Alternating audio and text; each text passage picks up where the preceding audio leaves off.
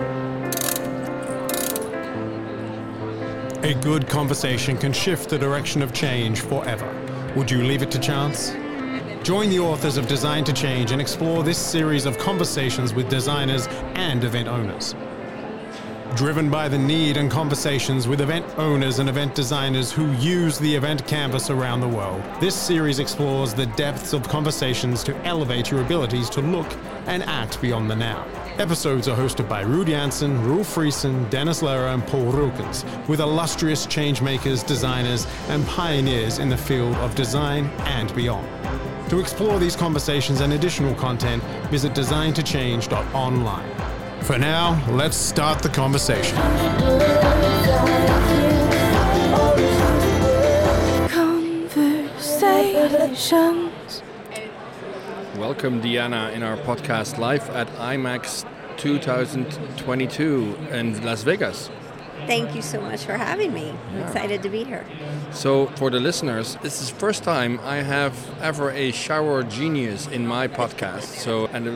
Everybody was like, "Oh, my iPod or my AirPods didn't work." So, like, what a shower genius! Deana Brown Mitchell, CMP, DMCP, long time in the meetings industry, long time in DMC work, and now recently, right in front of me, a book which is actually out a week now, right? The Shower Genius: How self-care, creativity, and sanity will change your life, personally and professionally. Right? That's profound, right? Right to start with. Would you mind to tell me a little bit more about who you are and maybe your background? Absolutely. I spent 30 years in hospitality and events, and the last 10 years before COVID, I owned a DMC called Realize Colorado, which is how most people here would probably know me. And we did high-end corporate events, incentives all over the state of Colorado. So design, creativity was big, something I did on a daily basis and really enjoyed it. And then that little COVID thing came along and we lost all our business for the year, which I know most people can relate to, except the kind of business we did is still not back. So I closed the business in 2020 and I started a nonprofit for mental health and suicide prevention. And so how did that come to play? So what made you do that? Well, I lost a friend that I had known for 20 years, and the last time I saw him was actually at this show. And it brought up the fact that I had been silent for 23 years about my own attempt.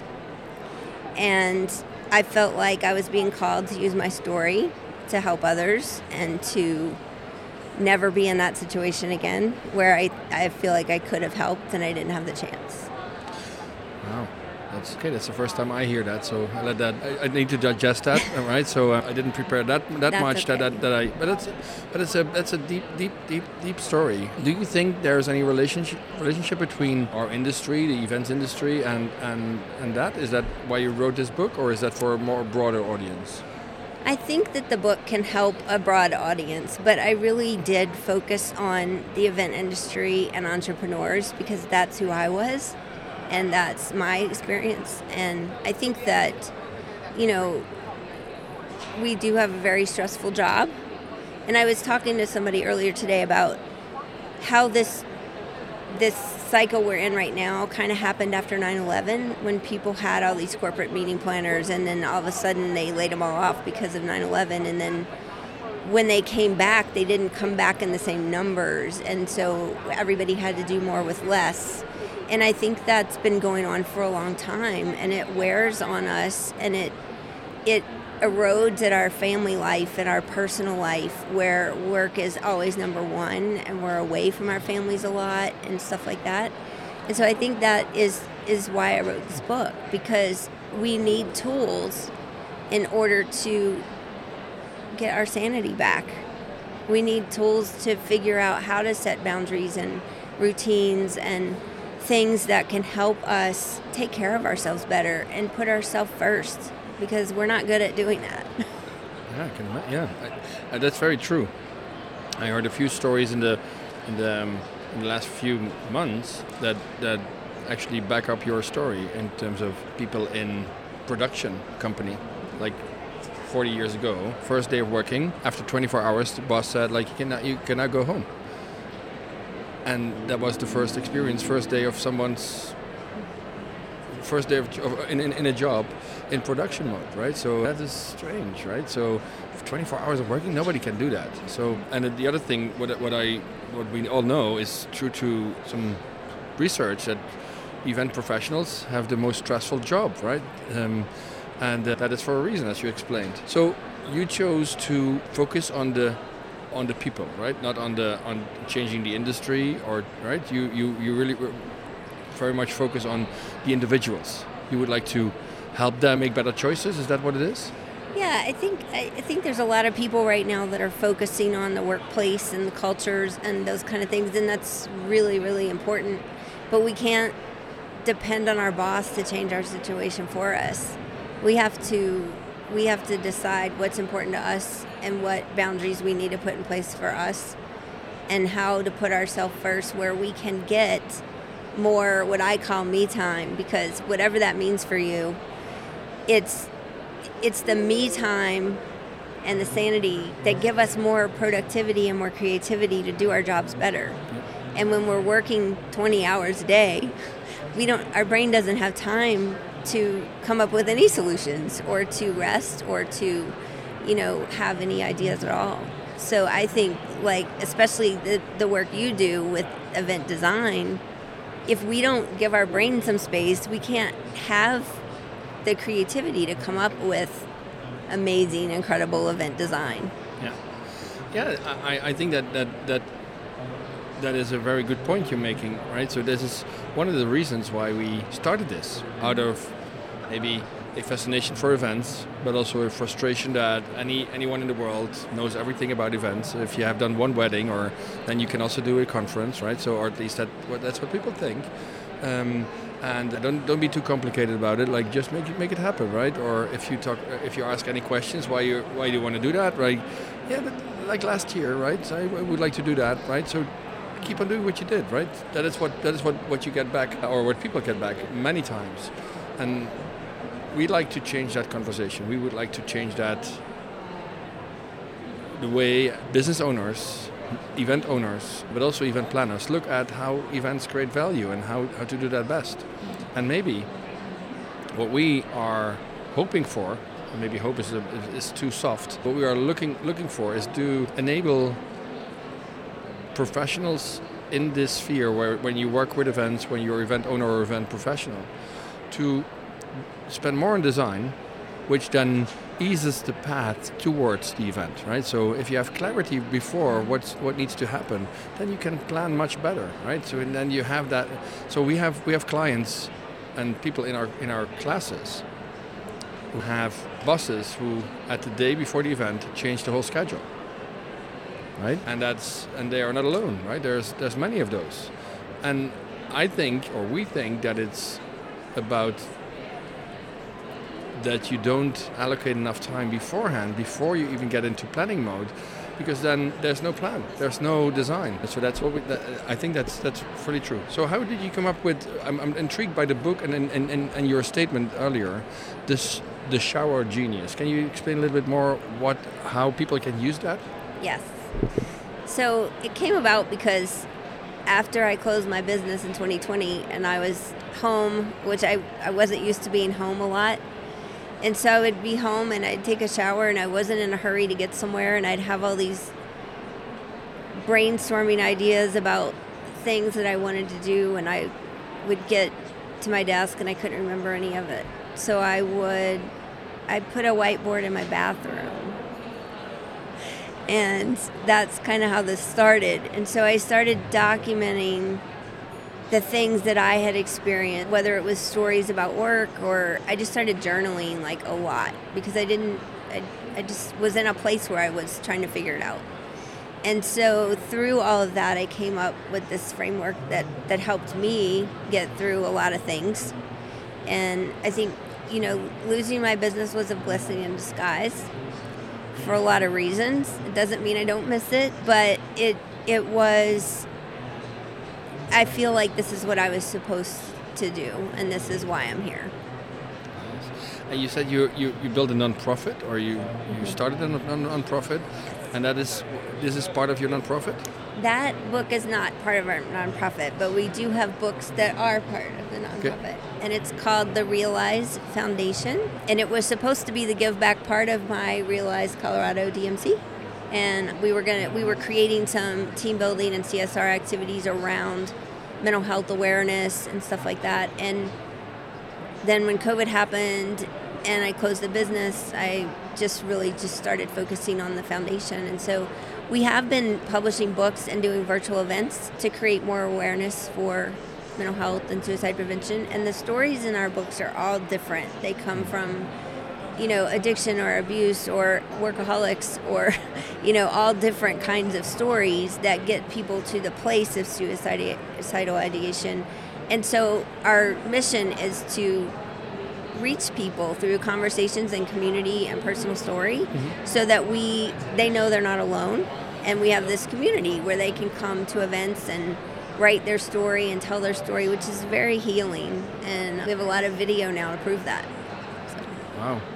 So I'm a little bit hesitant, and maybe I'm not the only one, to actually use the cue you actually gave me earlier, right? So it's about your own attempt, as you said, right? Yes. So I think in this show at IMAX and any other show, probably, there's a lot of people who probably have these kinds of thoughts or even attempts behind them. If you recognize behavior, what can we do, right? Because this is a book you wrote exactly for those who are having these kind of issues and problems and not the clarity in their minds. How can we help? How can I help if I see someone who is obviously not really happy? Or what would be your advice? I think it's just knowing that you support them in whatever they need. Because sometimes people don't want to talk about it, but you don't know how much it means for them to know that you care. Does that make sense?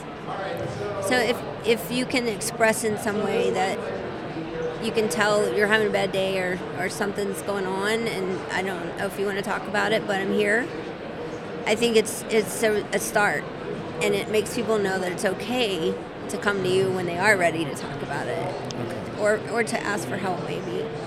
I mean, we have some resources through our nonprofit that really help loved ones who have like maybe children or spouses or family members who are in a dark place and they don't know what to do and they're scared to say the wrong thing.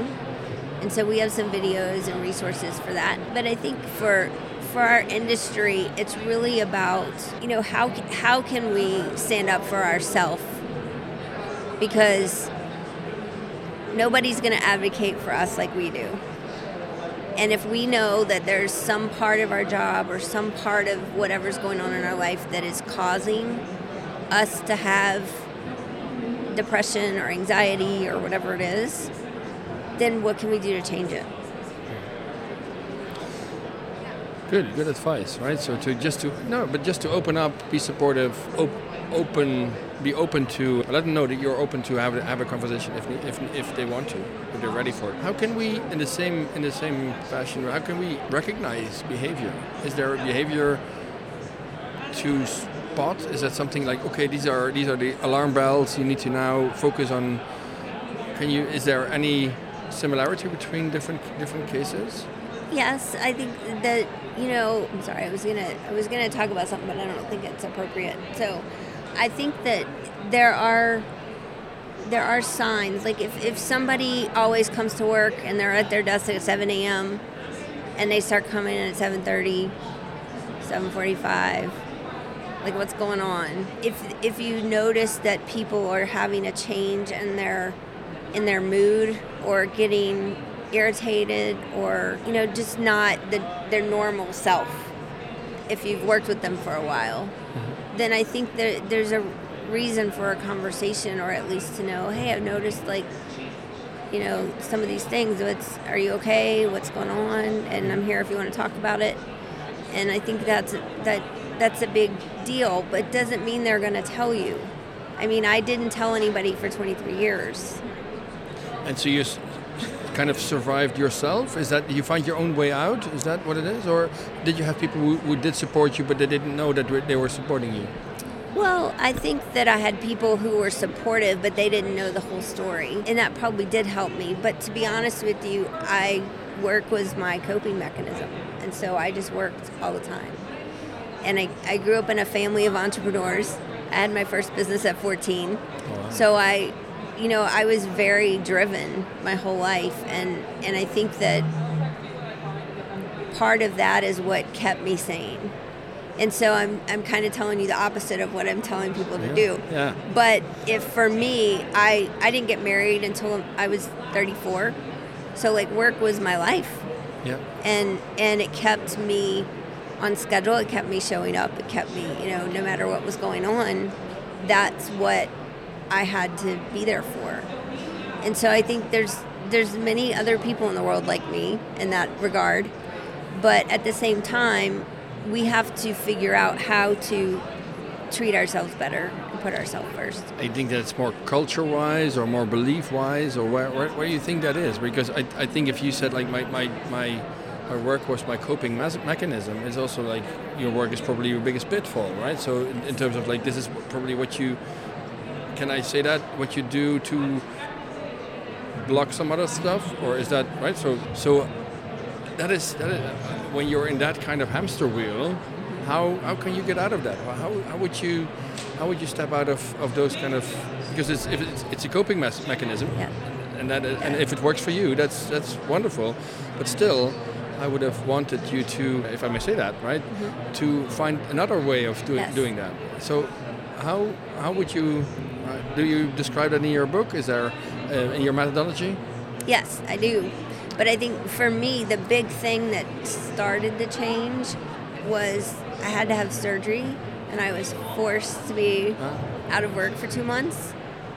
And that's what started the change for me, because it made me realize how many things in my life I had to be grateful for that weren't even related to work, and how many people in my life that cared about me that weren't related to work.